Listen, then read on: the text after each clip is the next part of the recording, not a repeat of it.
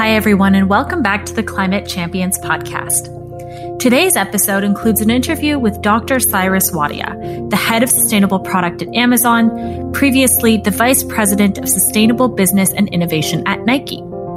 Cyrus holds a PhD in energy and resources from UC Berkeley and has also served in the public sector in the White House Office of Science and Technology Policy, where he advised the Obama administration on design of national policy on energy, climate, and advanced materials to improve sustainability across industries in the United States. Here's that conversation.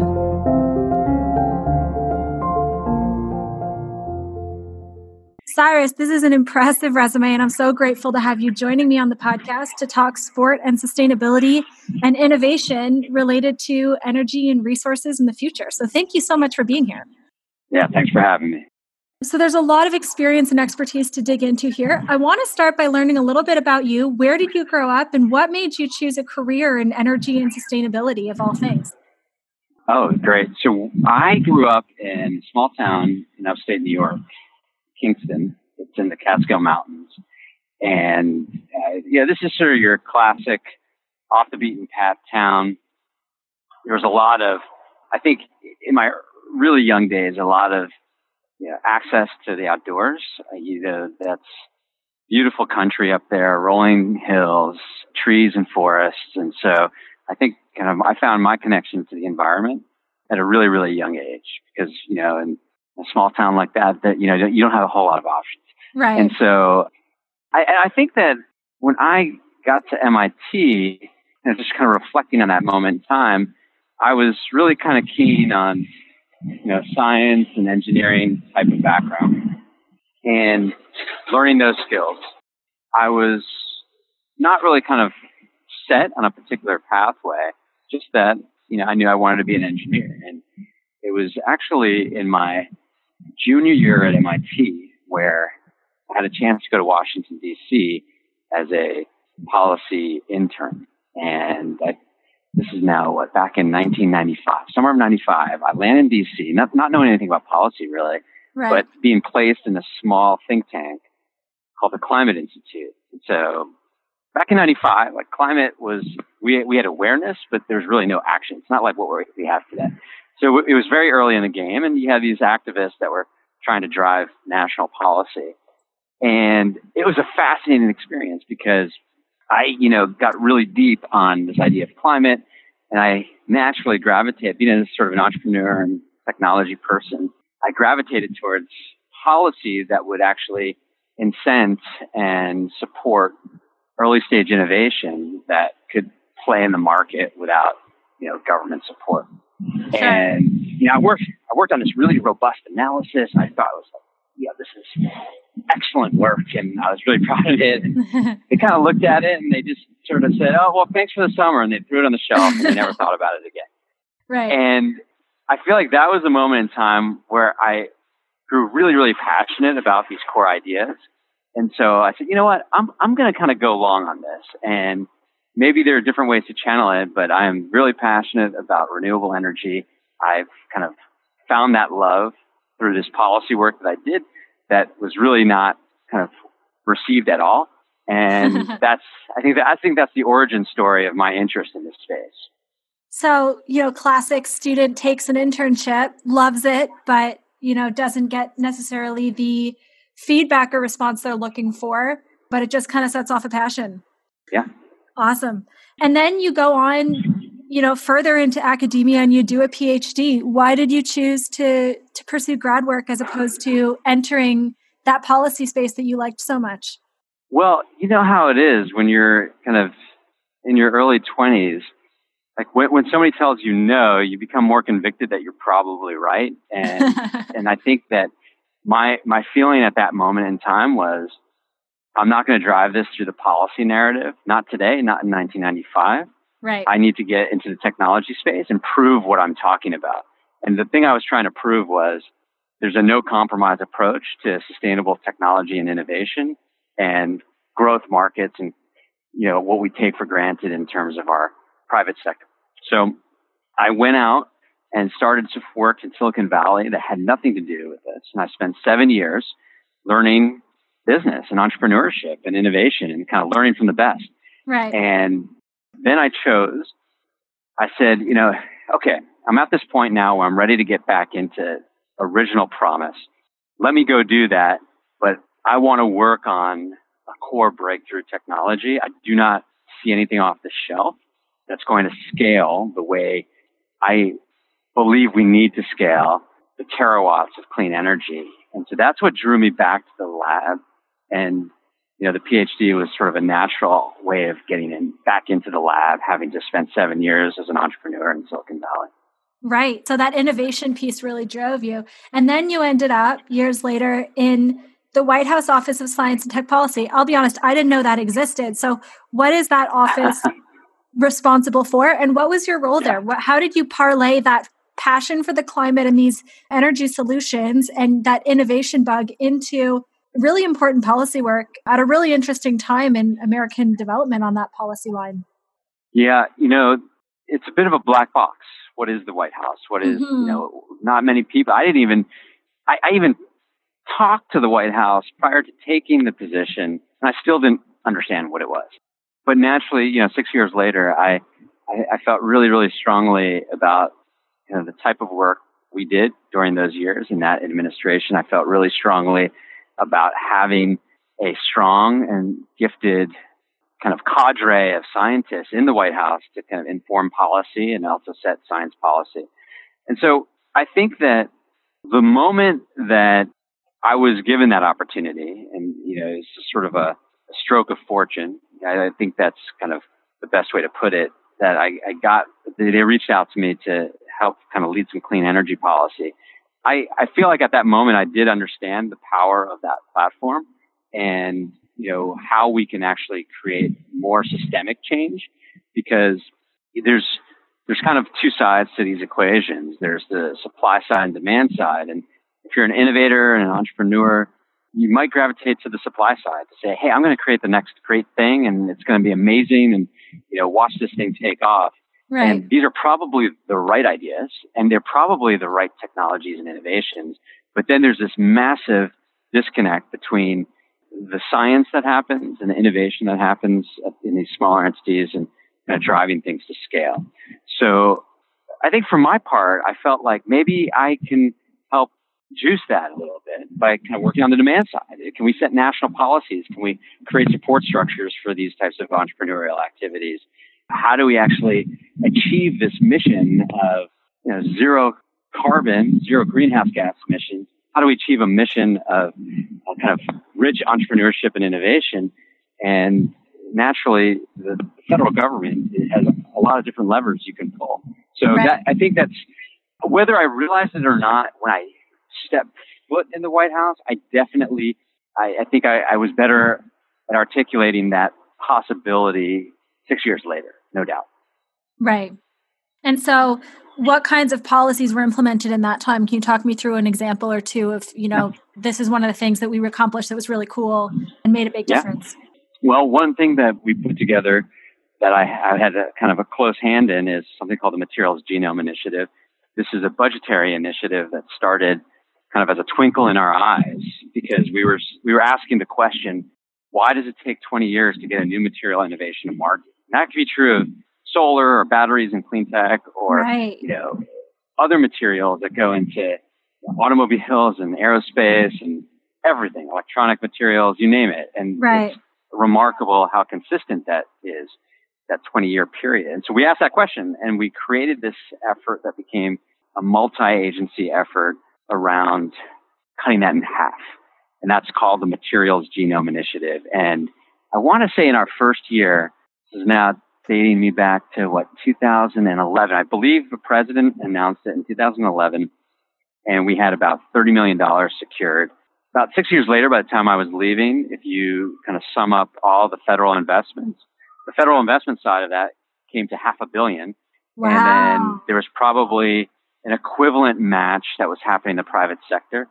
And most recently, this initiative has gone really well. And what's been really nice about it is it's survived, I think, the political transitions because, we baked it into the budget. We grew it. It was a sensible policy on materials innovation that affects American innovation. It affects domestic manufacturing. It affects everything. Right. And it's the bedrock to everything we're talking about, because you can't point to a big grand challenge, a big societal problem today, without also talking about a material that underpins a solution. And so, long story short, that was one example. Another quick example is what we did around critical minerals and rare earth elements. And so I was involved in that. I had a lot of opportunity to weigh into the administration's Clean Power Plan, which became sort of our canon for climate, and so many other things in between. It was just kind of a really rich experience in so many different ways. That's really, and then you left that office having accomplished so much with a cool team of brilliant people, and you moved to Nike, right? A big private corporation. Were you based on the West Coast, or are you based out in Beaverton? In Beaverton, yeah. Outside of Portland, Oregon. Yeah. So Nike, one of those classic, one person has a really great idea for a product and then scales and scales and scales into one of the biggest sport brands in the world, one of the most recognizable names for sure. What does the Vice President of Sustainable Business and Innovation do at Nike? Yeah. And what did you make of that role? Yeah. So the Sustainable Business and Innovation team was kind of a catch-all of all innovation around sustainability, as well as core corporate social responsibility. So, part of my team, we had people working on our reporting. We had people working on analytics to inform our supply chain. We had people kind of working on new ideas and science technology. We had people integrating core strategies into the business. And so it was a lot. And you tend to hit sustainability from many different angles. But one of the things that we did when we first walked in, or I did, was organize that team around a mission to get to half the impact. And, when you talk about those things externally, some people might react like, oh yeah, that's a really ambitious target. We understand what it would take to really transform your supply chain. Others might look at it and say, hey, that's not enough. And I think they're both right. The people who get excited and energized by it. But what really happens inside the company is you galvanize people around a common mission and destination, and you start aligning resources to get after it. And that's, I think, the most important thing. So we created this destination. We built a roadmap to get there, and we organized our team around that. And I'd say, during my time there, it was sort of there are two sides to it. We clearly didn't go as far as I was interested in going as the leader of that, as far as the team was interested in going. But we did make a lot of progress. I think we created a new energy around climate change, some of which I think you're going to be hearing about, shortly as we get into Climate Week. Yeah. We created a big play around renewable energy in our supply chain, and we went from 0 to 70%. We started understanding our toxics in our supply chain, in Nike's supply chain better, and kind of getting out of the things that we knew were not okay. And so there's a whole lot of other things we did around the branding and the communications, around purpose. So I feel really good about track record there and kind of what we were able to get done. I guess my one disappointment was we weren't able to get it as far as I would have liked, but we'll see in the coming years. It's possible that Nike again can take that leadership position, but right now Nike's squarely in the pack. It's not trying to be overly disruptive, but it is moving along with where the rest of the industry wants to go. And what was the feedback from Nike stakeholders? Were the employees, you said that for the most part, they really, they were excited about this, but what about the consumer base? Nike's consumer base, I imagine, is, probably pretty loyal. There's some pretty strong brand connections there. Were they excited about this? Was this something that got promoted to the external parties very much, or was it an internal mission? And what did that look like? I know climate change can be a bit tough to talk about in a public space. So was that part of it at all, or was this an internal initiative? No, there was clearly a connection with external stakeholders. And I think that Nike has a long history of being a lead voice of change in this space, especially when it comes to labor and labor practices in apparel and footwear. And so the idea behind this initiative was, broadly shared and accepted. And I think people were generally excited about it. And this is all public. You can kind of look at not the most recent, but last year's corporate social responsibility report from Nike and read a little bit about this idea of getting to half the impact and what that means. The engagement is always a good question, but at the end of the day, you got to pick a goal and go after it, and right.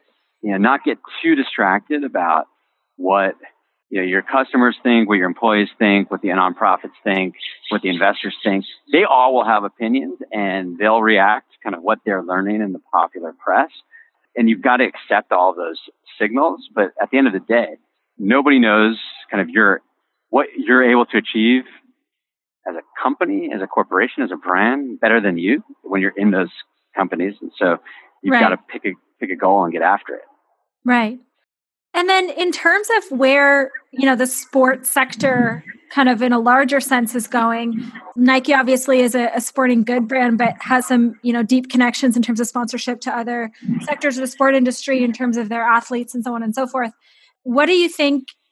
There's a big debate going on of is sport special? Is it different than other industries? What's your take on that? Oh, yeah, absolutely. So sport has an outsized voice in society. And for that reason alone, it is special. You would be hard-pressed to find a better unifying force, especially in our country, but I think this is true globally, of sport and participation in sport and, being a consumer and a viewer of sport. And so when you see sport as an industry, that's everything from the brands, the franchises, to the athletes. When you see them basically aligned around core messages or missions, we've seen this happen on social issues many, many times over. Yeah. Then I do think there's an influence, and some of it's subtle. And I think that's a good place to be, because you always run the risk of something like this topic being overly politicized. And so you don't want to get into that space. But I think that athletes have always historically been a voice of change and more kind of a more progressive leaning voice. So 100% believe that sport has a unique role to play in all of it.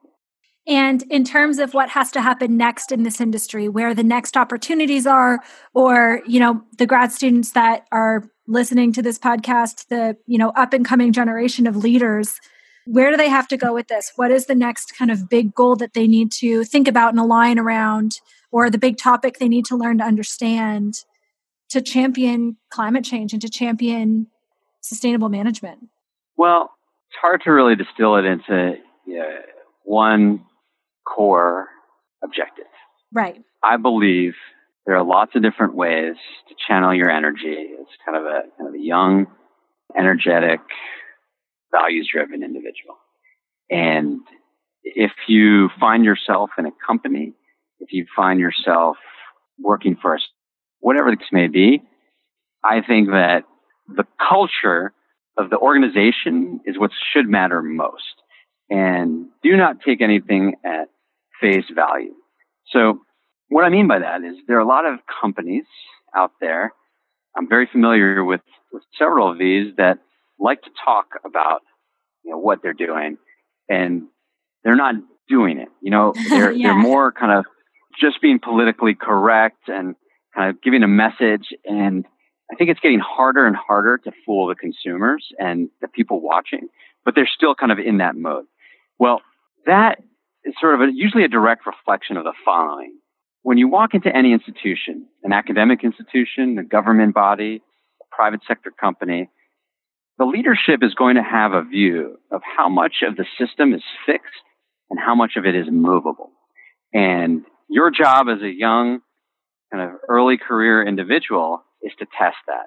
And if you're interested in being a change agent and kind of really making a difference, then it is incumbent upon you to find those areas where the culture feels like it is fundamentally believing that the system is 100% movable and nothing is fixed. If you can find those opportunities, it doesn't matter where you go. Like that's where you have the best opportunity for your kind of sweat equity to make the biggest difference. Great. Well, thank you so much for taking the call, for participating in this podcast. I think there's a lot here in terms of learning opportunities for students to think about. So really appreciate your time. My pleasure. Really nice chatting with you. Take care.